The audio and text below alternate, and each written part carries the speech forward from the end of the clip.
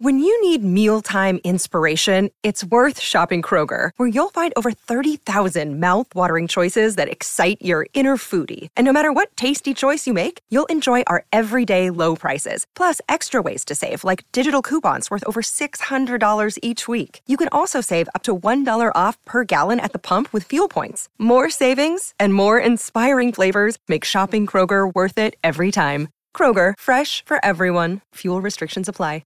Another day is here, and you're ready for it. What to wear? Check. Breakfast, lunch, and dinner? Check.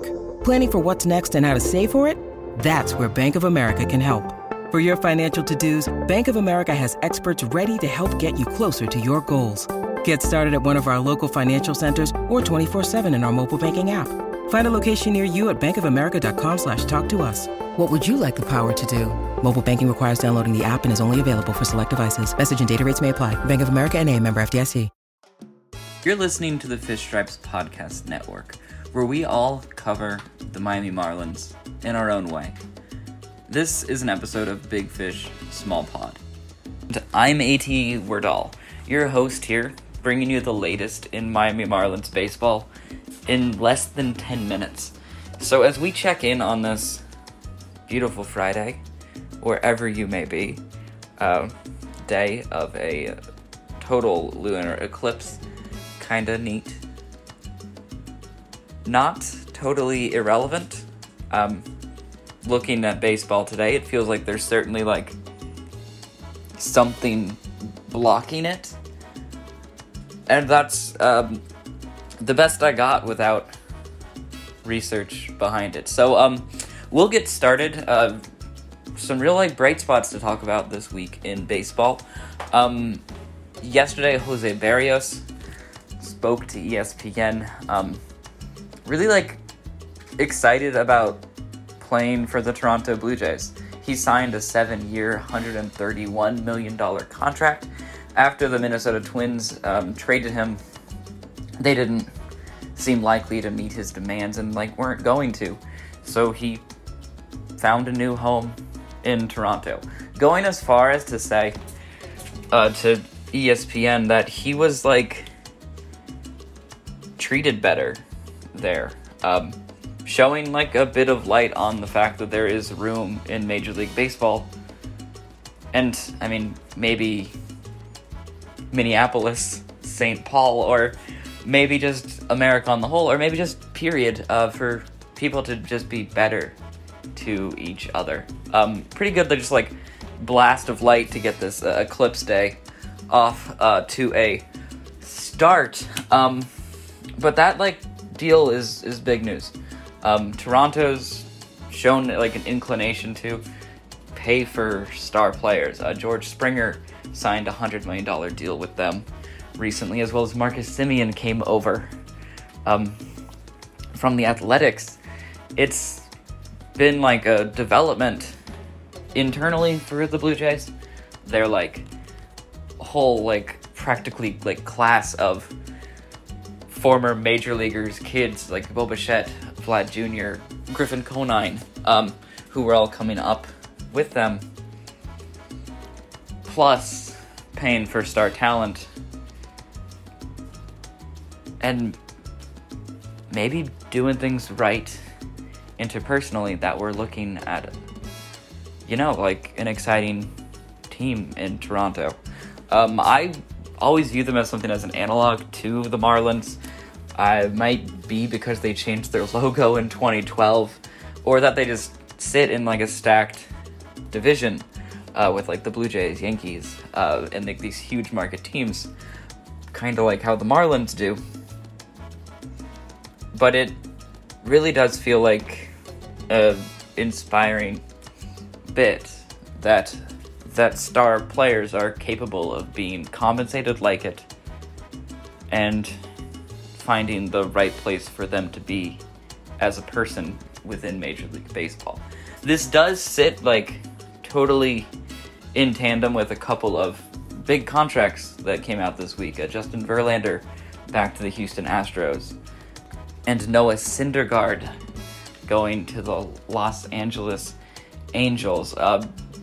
digging deeper into that a bit, the New York Mets will be receiving a compensation pick for that signing. They reportedly offered him the qualifying offer of $18.4 million, then, like, ghosted him on it. Noah Syndergaard, this is like Thor. This is like a Major League World Series, like, talent in a Mets uniform. That's, like, an icon. And fits, I mean, really well with, like, Mike Trout, Shohei Ohtani, other, like, stars of the game. But the Mets were willing to let that go in favor of the value of a draft pick. Not, like, news in the sense that other teams have, like, always, like, done that thing, continually do that. But along with Steve Cohen saying in August on Twitter, like, praising, like, the investment quality of, like, draft dollars, it shines a bit of a light on the, like, learning curve of baseball.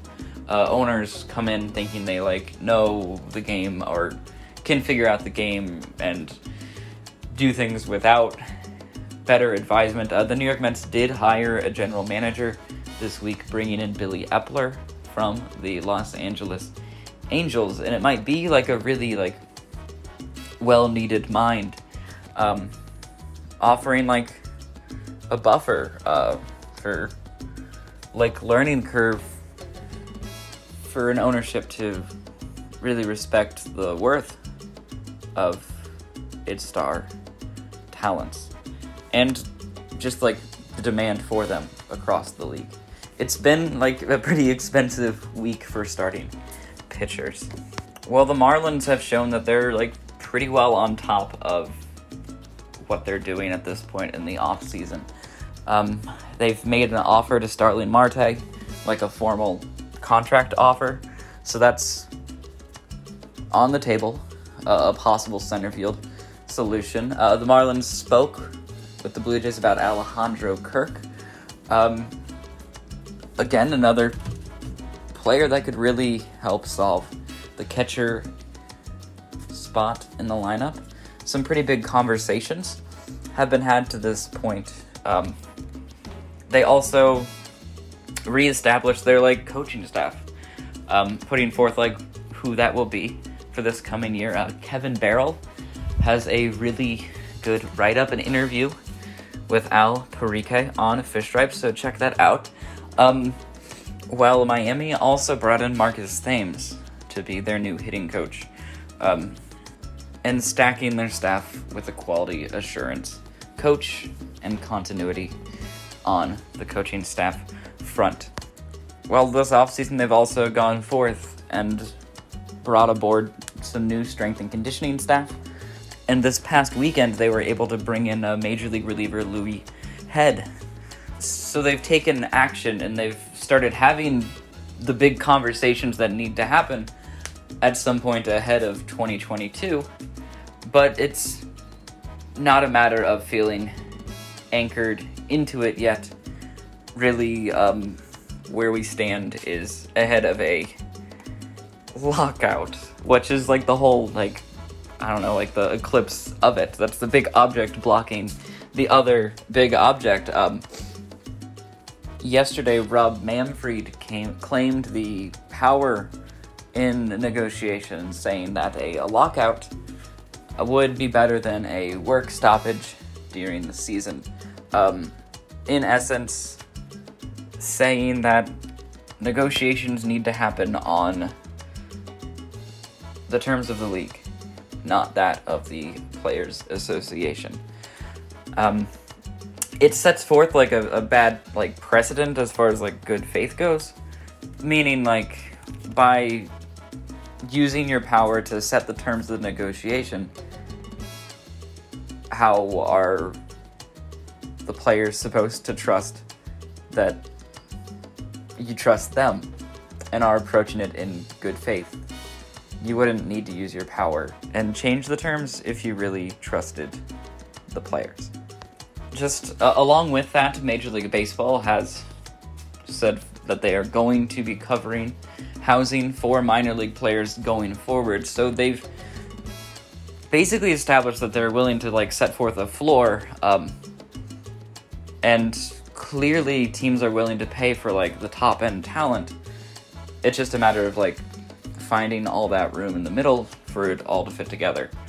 And it doesn't, based on the language used, feel like they're going to avoid that December 1st lockout, but really, who knows at this point.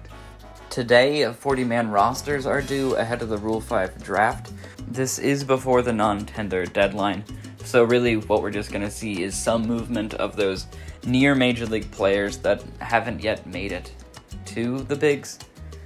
But it is movement, and we will see it. But for now, that is all. I've been A.T. Wardall.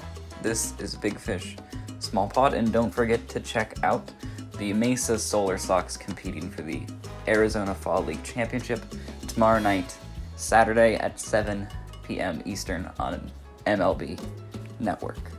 Bye now.